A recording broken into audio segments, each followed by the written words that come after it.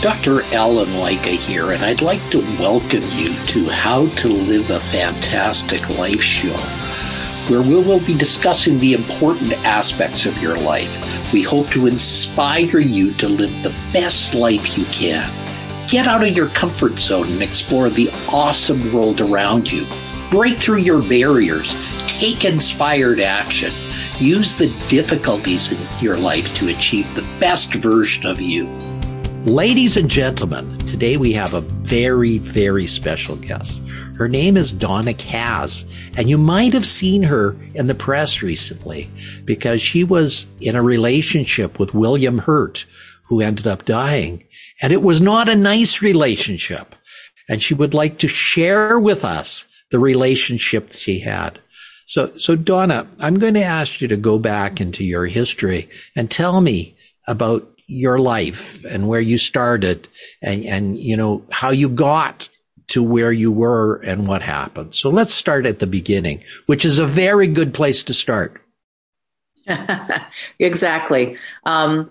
I studied theater. I had dreams of being an actress and a director. I moved to Manhattan in the late 70s, and I had to get a job to support myself. So I got a job working at a famous bar in Greenwich Village called Jimmy Days. Around the corner from Jimmy Days was a theater, Circle Repertory Company, and it was a new company doing original works by writers like Lanford Wilson. And one of the actors who worked there was William Hurt. And he would come into Jimmy Days quite often for lunch. And that's where I met him. And we fell in love. He invited me to see him in a show. And we spent every day from that moment on for about 3 years together. We really didn't end our relationship for about 13 years. So we had quite a run. Our relationship was full of violence, but it was also full of love. I want to say one of the things that is very troubling and confusing about women who are in physically abusive and emotionally abusive relationships is people don't understand why they don't leave. And so you have to understand that there is a cycle of violence that you get trapped into, and you cannot get out of it. It's almost like an addiction. There is lots of tension. There is the actual abuse, but after the abuse always comes the honeymoon period, what they call the honeymoon period of the love and the promises that it will never happen again, and the sorry and the apologies. And this is the hook that keeps women and men and other people, it doesn't only happen to women, involved in abusive relationships, is the understanding that it will never happen again, the hope of change, the attachment that you have to somebody, the love, and the belief that you can fix it, that it will be fixed, that one day it will stop. So I was involved with William Hurt for many, many years. It took me a long time to even process the fact that I was a victim of abuse and that I had been in a violent relationship. I used to downplay it all the time. I never told anyone. There was lots of shame. There was lots of embarrassment involved in it. And when I finally did come to the realization that I had survived this, I decided that I wanted to tell my story. And that's when I wrote my memoir, Unmasked, Memoirs of a Guerrilla Girl on Tour. Cool. Well, first of all, I have to thank you for having the courage to come forward with that, because there are a lot of women out there that, as you said, have not the courage to leave a relationship. And secondly, when they've left a relationship, they feel so much shame that they cannot put it together into any conceivable form except to hide it and not even admit that it had occurred, because there's just too much shame associated with that. You're right. And society also, there's a lot of shaming of victims in the media, in the press.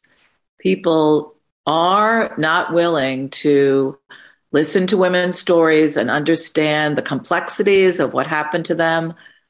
It's very hard to go through the process of disclosing one's story. And I also want to say that that process is very individual, and people who have overcome trauma and experienced trauma and violence have their own methods and ways of dealing with it. And sometimes it takes a very long time, and sometimes it never comes out. And so I would like to say to all survivors out there, go at your own pace, tell your story, but it's also fine if you never tell it, because that's your choice. Okay. Now, I'm going to ask a couple of questions about your relationship, and it may cause some pain, so please bear with me. Was your relationship mentally and physically abusive, or was it just mentally abuse or physical abuse, or, which was it? Well, I don't think you can have one without the other. When you are exposed to violence, you usually question your behavior because you're blamed. I beat you up because you behaved badly. You did something wrong. This is usually the MO of abusive people. So you become quite confused about your own behavior and what is causing this. And if you're told that it's your fault, then you start to believe you can fix it. So it's both physical and mental and emotional and psychological. It's very complex. It's often very troubling for people who know other people who are involved or currently in abusive relationships, because it's very complicated to assist someone like this. You have to be very patient. You have to listen, and you also have to be aware that there is a safety issue. Violence is dangerous.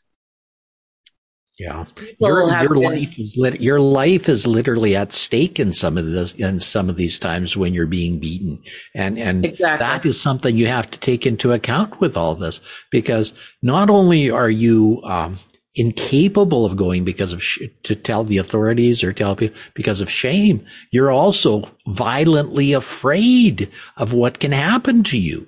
Yes, there are threats to be killed, to be. Usually people in violent relationships are isolated. They are quite isolated from family and friends. Don't tell anybody. Who are you going to see? That they're controlled, who they can actually see and tell. And so this is why people don't say anything, because of fear. There is a lot of fear and a lot of isolation. Yeah, I understand. So this was a relationship that went on for 13 years. Now, were you living with him the entire time for 13 years, or was it No, we were officially together for 3. Okay. Then we broke up, but we kept seeing each other for 10 years, once a year, twice a year, something like that. So when the 3 years when we were together, we did live together most of that time. I understand. Now, William Hurt has received accolades for his acting ability and everything else that he did in the acting world. What was wrong with him? Did he have a past in that he was abused as a child? Well, violence and it is usually cyclical. People who are violent have usually experienced violence in their lives. So we have to stop the cycle of violence.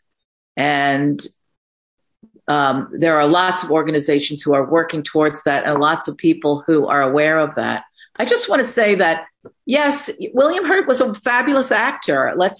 That's a given. That's an understanding. I want to focus more on me and my story, because I think that's the one that I am telling right now, is my narrative of having gone through this and becoming a feminist activist, which is what I ended up doing after this experience. I ended up joining a group called the Guerrilla Girls, whose mission is to fight for women's rights and to talk about discrimination and sexism against women and people of color in the art world and beyond. And Bravo. Yes. And at one point, and we all wore gorilla masks so that we took the names of dead women artists. My name was Afra Ben. And we did this to focus on the issues instead of on ourselves so that people couldn't just accuse us of doing this to promote our own personal careers. And at one point, wearing the gorilla mask and talking about sexism in the arts, I thought, how did I get here? I started off as a very young 20-year-old woman involved in a violent relationship. And now 20, 30 years later, I am a feminist activist. What's the connection there? And I do believe that because of my experiences as a young woman, being involved in a horrible relationship and a violent relationship led me to fighting for women's rights and saying this is wrong and this has to stop. The cycle has to stop. We have to get more aware of violence in our society, and there is no place for it. Yeah. And I don't think there's any place for violence in society anywhere. And I think we would be a better society if we didn't have violence. Unfortunately, I mentioned in my book, The Secrets to Living a Fantastic Life, that there's two wolves, a good wolf and a bad wolf, and it's based on a Navajo legend. And the wise man gets asked, which one wins? And the answer is the one that gets fed. And unfortunately, we do feed the ugly side and violent side a lot in our society. We literally feed that. So it does have a tendency to get the upper hand at times. Correct. And that's why I think it's important that people listen to each other. I think if you do more listening than you do talking sometimes is the best way to go. And that's especially true if you know somebody who is in a dangerous situation. So I'm going to ask you, Donna, so that other people can possibly go your route. How did you break the cycle? How did you get out of it? Well, I have to say that Bill Hurt dumped me. It wasn't as if I broke up with him. I talk about that we were together every day, and it was a very controlling relationship. So I always had to be with him. I could not do anything on my own. I had to support him and be next to him and be by his side. After 3 years, I was fed up and I decided I was going to leave. We were in LA and I was going to go back to New York early. I think it was the first time that I exerted my own will and said, I am going to do something for me. I actually had an audition. So I went back to New York and I never heard from him again. It was one of those things where I couldn't get a hold of him. I eventually did get a hold of him months later, but I didn't break free from the relationship at that time. So we still kept in touch for 10 years. What happened to me was I was living in Los Angeles and I decided I wanted to do volunteer work. And I called up the LA Rape and Battery Hotline to volunteer to work on the hotline. That organization is now a wonderful organization called Peace Over Violence in Los Angeles. I went to the training session. I thought this was a random choice that I made to contact the LA Rape and Battery Hotline. I went to the first training session and we went around and introduced ourselves, and every woman there had introduced themselves as survivor.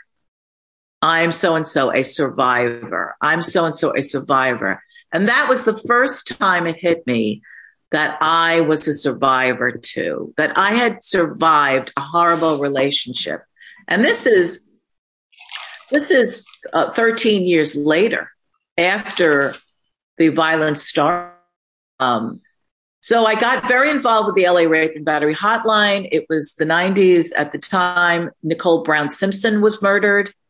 The people at that organization, the hotline, knew my story. They needed someone to talk to the press, someone who had been involved with somebody powerful and famous who had been abused. And I went on several talk shows to talk about my experience. At that time, I didn't disclose who it was, but I talked about my experience. And at that point, that's when I really knew I had released it that I was making the choice of standing up and telling my story. And I knew at that point I would never, ever hear from Bill Hurt again, because he would see it. He would see me talking on CNN or some other show. And that was it. It was over. So for me, that's how I escaped. I made my own choice to realize what had happened to me and to speak about it. Did you feel more free after you went through that? Did you feel like some sort of weight was lifted off your shoulders? Did you feel did you feel better?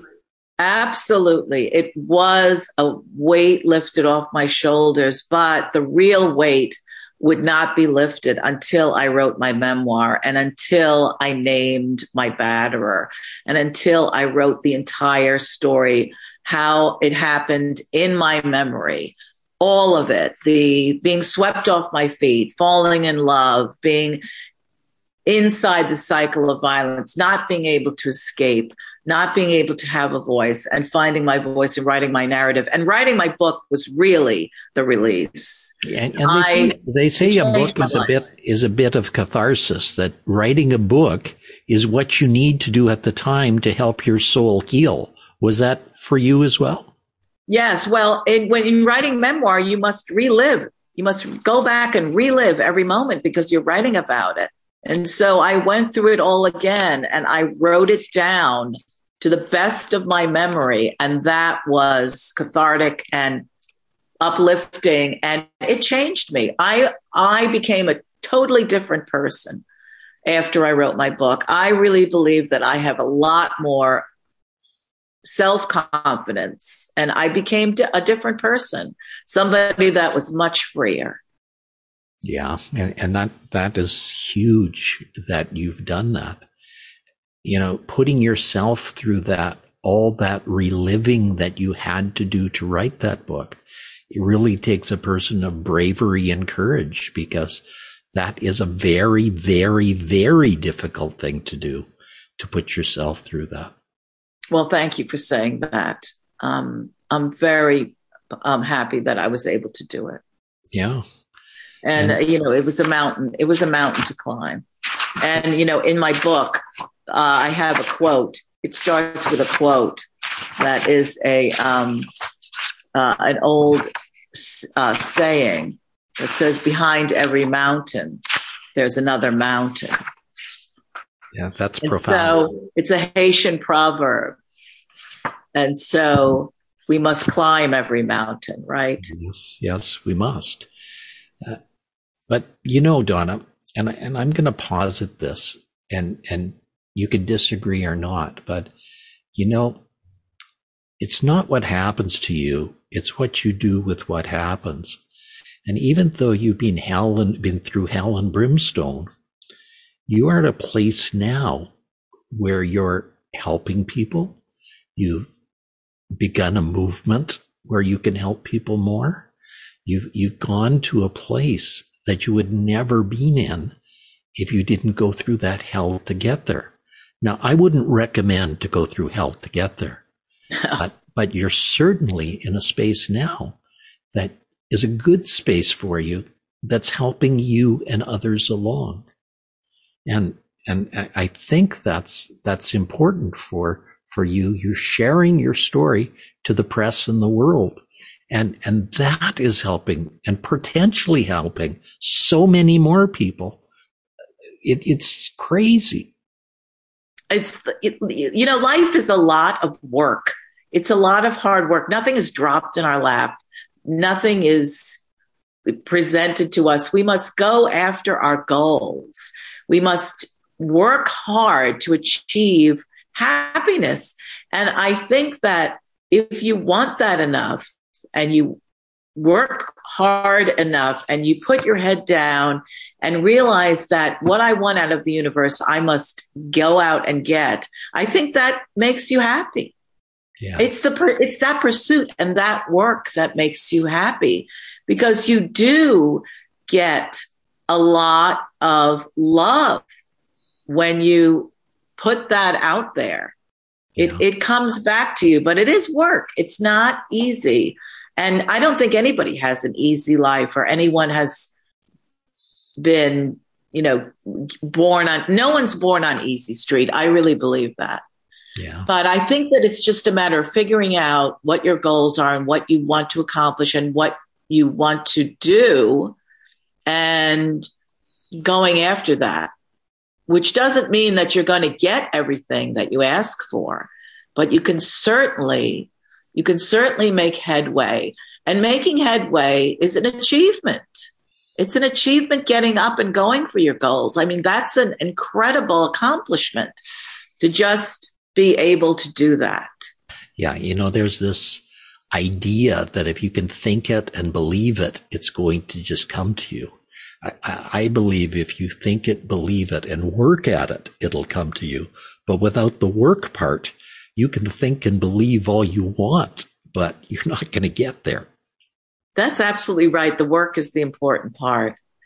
The work is where it all happens. And the work, you must enjoy the work and acknowledge and be grateful for the work.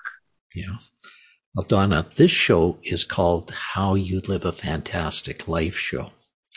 So I'm going to ask you, and you can even maybe disagree that you're not even there yet, but how do you live a fantastic life now that you're free from those burdens that you went through?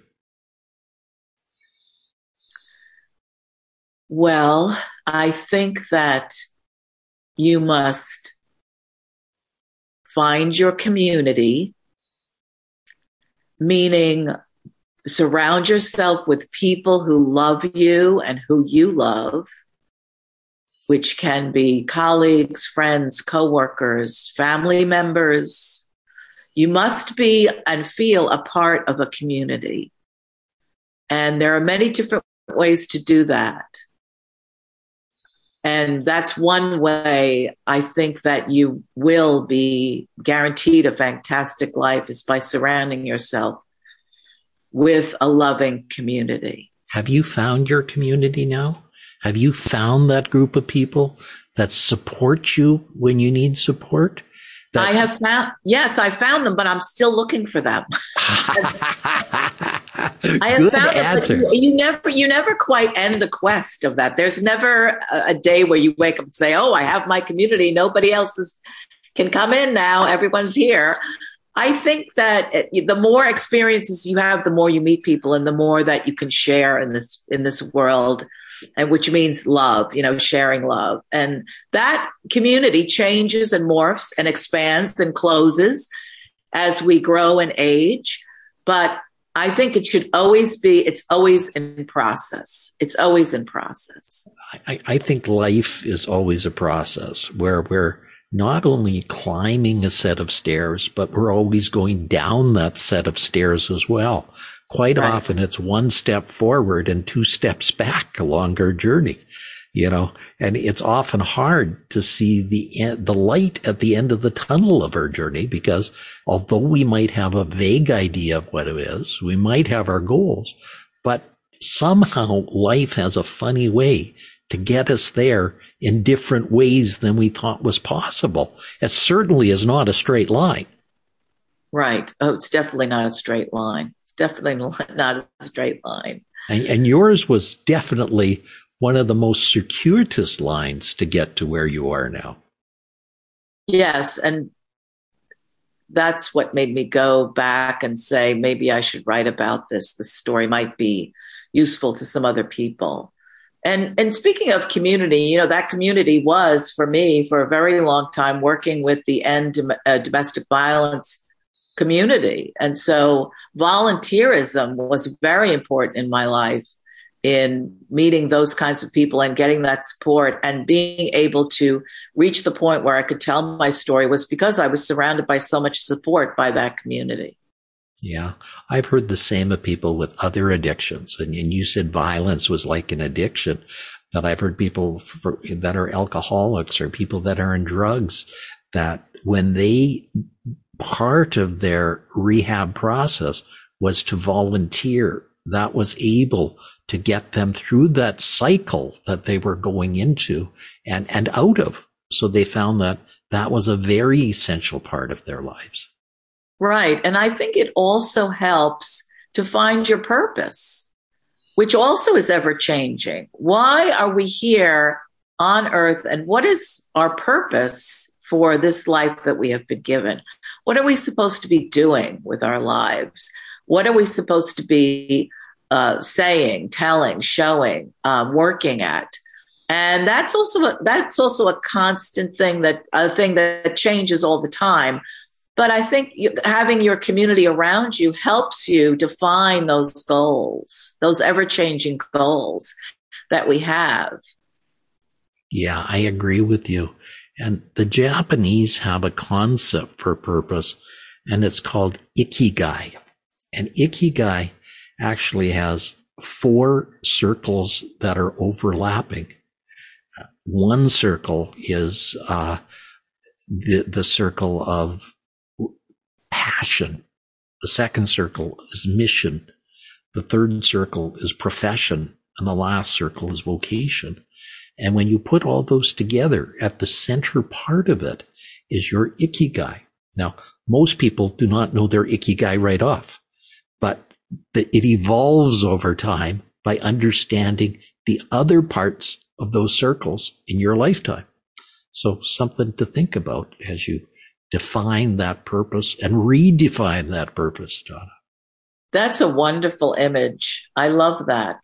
I would like you to, when you go on Google, put the word in Google Images, ikigai, because the vision of it will come up for you and you will see what I'm talking about even more. I see it's important to do that. So if you understand what you love, what you're good at, what the world needs, and what you can get paid for, that really truly is your ikigai and all this stuff. And if you can put that together, you'll understand this concept that is pretty genuine and unique. Okay. It's wonderful. We're almost at our end here, Donna. And I would like you to tell people how they can get in touch with your world. If you have a website, or how they can get your book, because I don't think the book is all of Donna. It's just part of Donna. So I'd like them to get all of you if they'd like to. Yes, I do have a website, donnakaz.com, DONNAKAZ.com, and you can sign up for my newsletter, which I only send out once or twice a year. I don't send a lot of newsletters. I am also, you can buy Unmasked, Memoirs of a Guerrilla Girl on Tour online. It's at Amazon, Barnes & Noble, small bookshops, libraries. You can request it. I am on Twitter as Donna Kaz, and Instagram, Donna_Kaz. And Facebook, I'm on social media, and I love talking to people and communicating with people. So please, if you do read my book, I would love to know what you think about it. So be in touch. Donna, thank you so much for spending the time with us today. And thank you so much for sharing your wisdom and your pain and what you've come through to get to the other side. Well, thank you very much. It was my pleasure. Okay. Ladies and gentlemen, we've just talked to a very wonderful person by the name of Donna Kaz. That's K-A-Z. For you, you'd say Z, but I say Z. The answer is you should find out a little bit more and explore it a bit more. And if you'd like to know more about the services I offer, please go to Dr. Allen Lycka. That's DrAllenLycka.com. And if you like this and need some help in your world, I'm also a world-class coach that offers coaching both in groups and in individual hour. So check out my website. You'll find out more. Dr. Lycka here. Hope to talk to you soon. We have a lot of interesting guests. Bye for now. You've been listening to How to Live a Fantastic Life. Be sure and pick up a copy of Dr. Lycka's book, The Secrets to Living a Fantastic Life, on Amazon.com. And you'll want to subscribe right here on this page so you don't miss a single episode. Have a fantastic day.